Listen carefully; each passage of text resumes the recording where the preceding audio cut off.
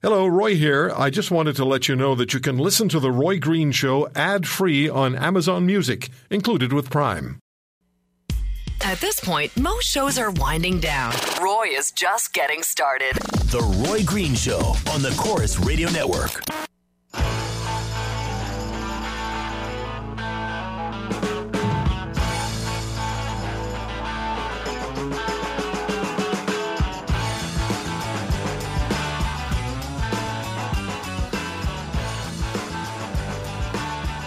I'm receiving quite a few emails from the West to Roy at RoyGreenshow.com saying, wait a minute, we don't all dislike Maxime Bernier because he's from Quebec. I'm getting quite a bit of support for, by way of email, for Maxime Bernier for the leadership of the Conservative Party of Canada. Anyway, tomorrow it's Andrew Scheer.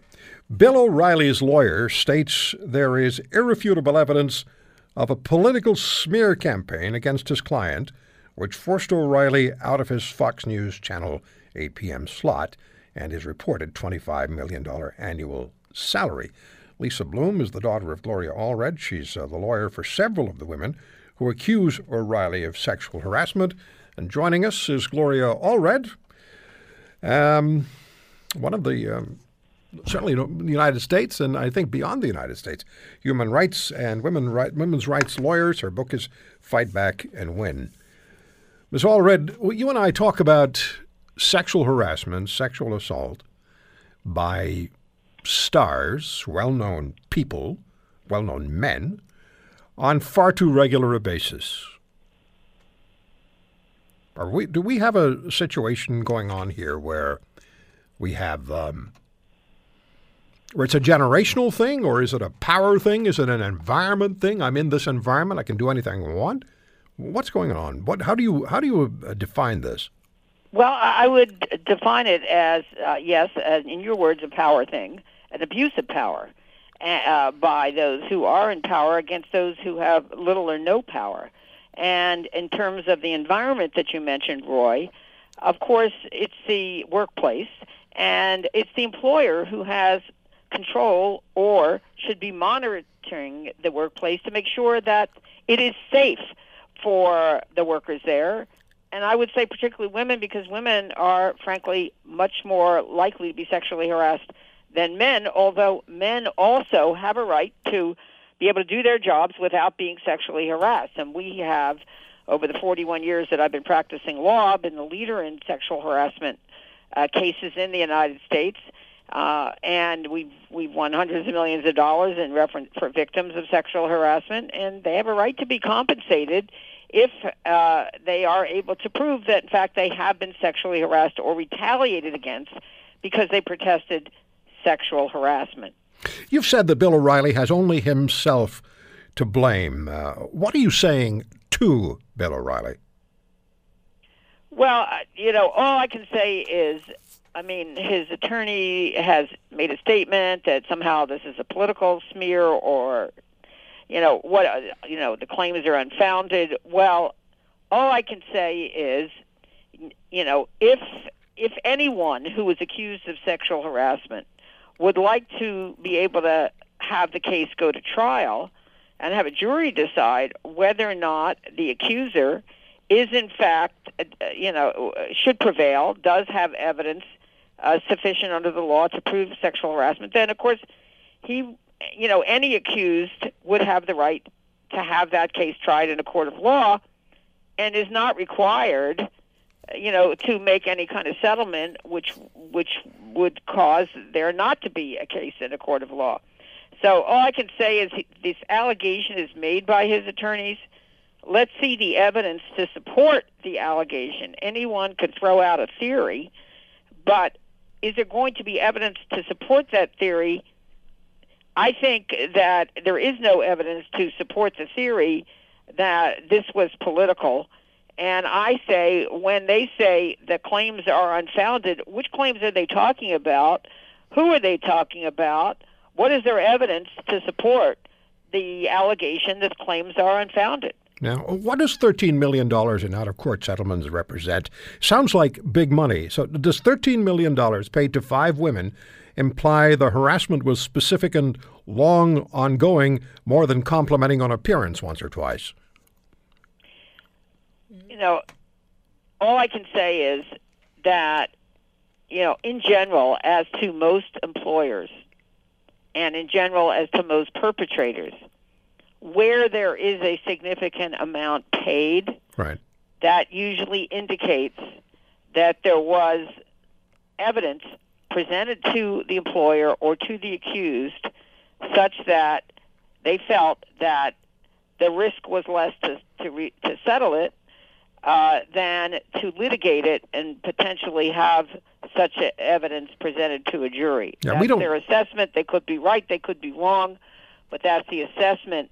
If, in fact, it's true that that's the amount of money that was paid, that's not what we call nuisance value. Nuisance value is if an employer decides to resolve a matter for $5,000 or $10,000, then they have a strong argument that they just want to get rid of it and not be bothered and not incur the costs of litigation.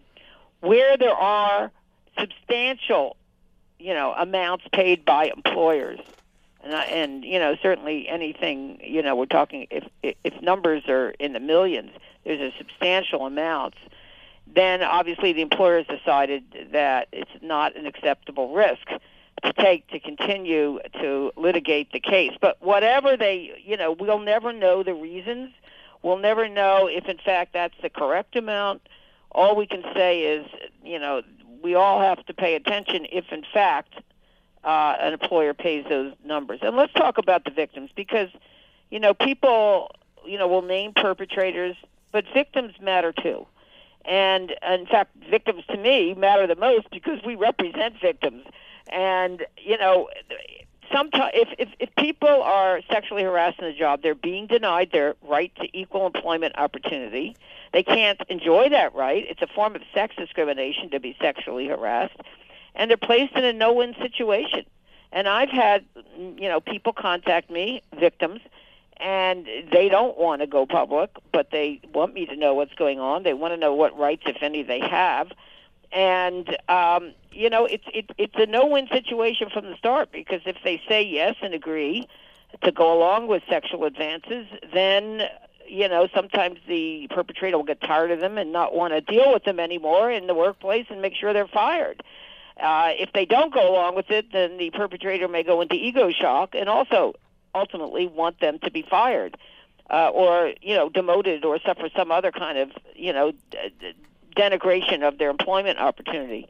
So it's not a good thing to have in the workplace, and any employer must be sure that it's not a hostile workplace and that it's a safe workplace free of sexual harassment. It would seem, I think, logical to assume that Fox senior management, if they didn't know what was going on, they had a good idea of what was going on. They had the Roger Ailes issue just a couple of months ago. Bill O'Reilly has a bit of a reputation, from what I understand, not being particularly popular with his co-workers. And if, in fact, Fox did pay part of that spoken about $13 million, then they knew what was going on. Then they knew what was going on, and they were paying, I got to be careful what I say, but they were paying for silence. And if Bill O'Reilly is fired, that sends a strong message to others as well. If it can happen to Bill O'Reilly, it can happen to anybody. But is it your sense that Fox management had to have an idea of what was going on, and it was a return on investment issue? As long as we don't lose money, we'll keep O'Reilly? I mean, I don't want to be too cynical about it. Well, all I can say is that apparently there's also a criminal investigation going on in reference to Fox, and all I can say is, I think we need to await that investigation and the results of that. But I will say at some point, and just speaking in general, employers are going to be aware of allegations of sexual harassment. And if there are serial allegations, multiple allegations, then I would say for most employers, ultimately, there's not only going to be discipline of the accused if they find sufficient evidence to support that discipline, but at some point, the employee is no longer going to be working with the corporation because there's too much risk involved for the corporation. But it's an interesting calculus that employers have to do. Yeah. Weighing the wrong, weighing the value of the accused weighing the evidence, weighing the brand, the possible damage to the brand. And so there are a lot of calculations that go into the ultimate result. Final question for you. When a woman accepts an out-of-court settlement from a man who is sexually harassing her, is she empowering that man to continue, making him confident that money will buy silence? Well, I have done literally thousands of confidential settlements, with all kinds of employers. And, of course, employers often want to buy peace, and they don't want to have it discussed any more than it has been discussed. From the victim's point of view, sometimes victims, they don't want their name out there. They don't want to have to go through a trial. They don't want to have the risks. They just want to get their therapy or whatever compensation they can get for the pain and suffering they've endured and potentially the economic loss that they've endured, and they want to go on with their life. So, sometimes they're not adverse to confidential settlements to victims, or sometimes they wish they could tell their story and be able to get the compensation that they deserve to have. But, if there's significant compensation paid, that often is a message, not only to the corporation, but also to the perpetrator of the wrong, that, there's a cost involved in sexual harassment, and the cost should not be borne by the victim. It should be borne by the perpetrator and the corporation that allows it. I do have one more question for you. There will be people, there will be fans of Bill O'Reilly, as there were fans of Bill Cosby, and still are fans of Bill Cosby, who will say, no. These are just people trying to take advantage of him, which is essentially what O'Reilly said, is if you're powerful and wealthy, people will try to take advantage of you. That's why they're picking on me. Essentially the same argument that Cosby made from time to time. What do you say to the people who will continue to insist that can't possibly have done it, he's just being taken advantage of, I believe O'Reilly? I think they're going to have to draw their own conclusions in the court of public opinion. But having said that, a very successful other show host at Fox News is Sean Hannity. Right. And there have been no public allegations of sexual harassment that I know of that have been leveled against Sean Hannity. Right. So that's something everybody needs to take into account. And there is some talk about some other Fox hosts, male Fox hosts, who may also be investigated for sexual harassment. I don't know who is being investigated for what, but, we'll have to see. I think that, all employers just better be vigilant. All employers. Because women are going to not be silent anymore. They're empowered in a way they never have been before. Ms. Allred, good to talk to you as always. Thanks so much for the time. Anytime. Thank you, Roy. All the best. Gloria Allred, her book is Fight Back and Win. For 45 years, she's been handling sexual harassment, sexual assault, and sexual abuse cases women have brought against men. And I have a few minutes for a call or two at 1-800-263-2428, 1-800-263-2428. Here's what I'm asking you to do. I don't want you to tell me whether you think O'Reilly's guilty or not guilty. That's just guessing. We don't know.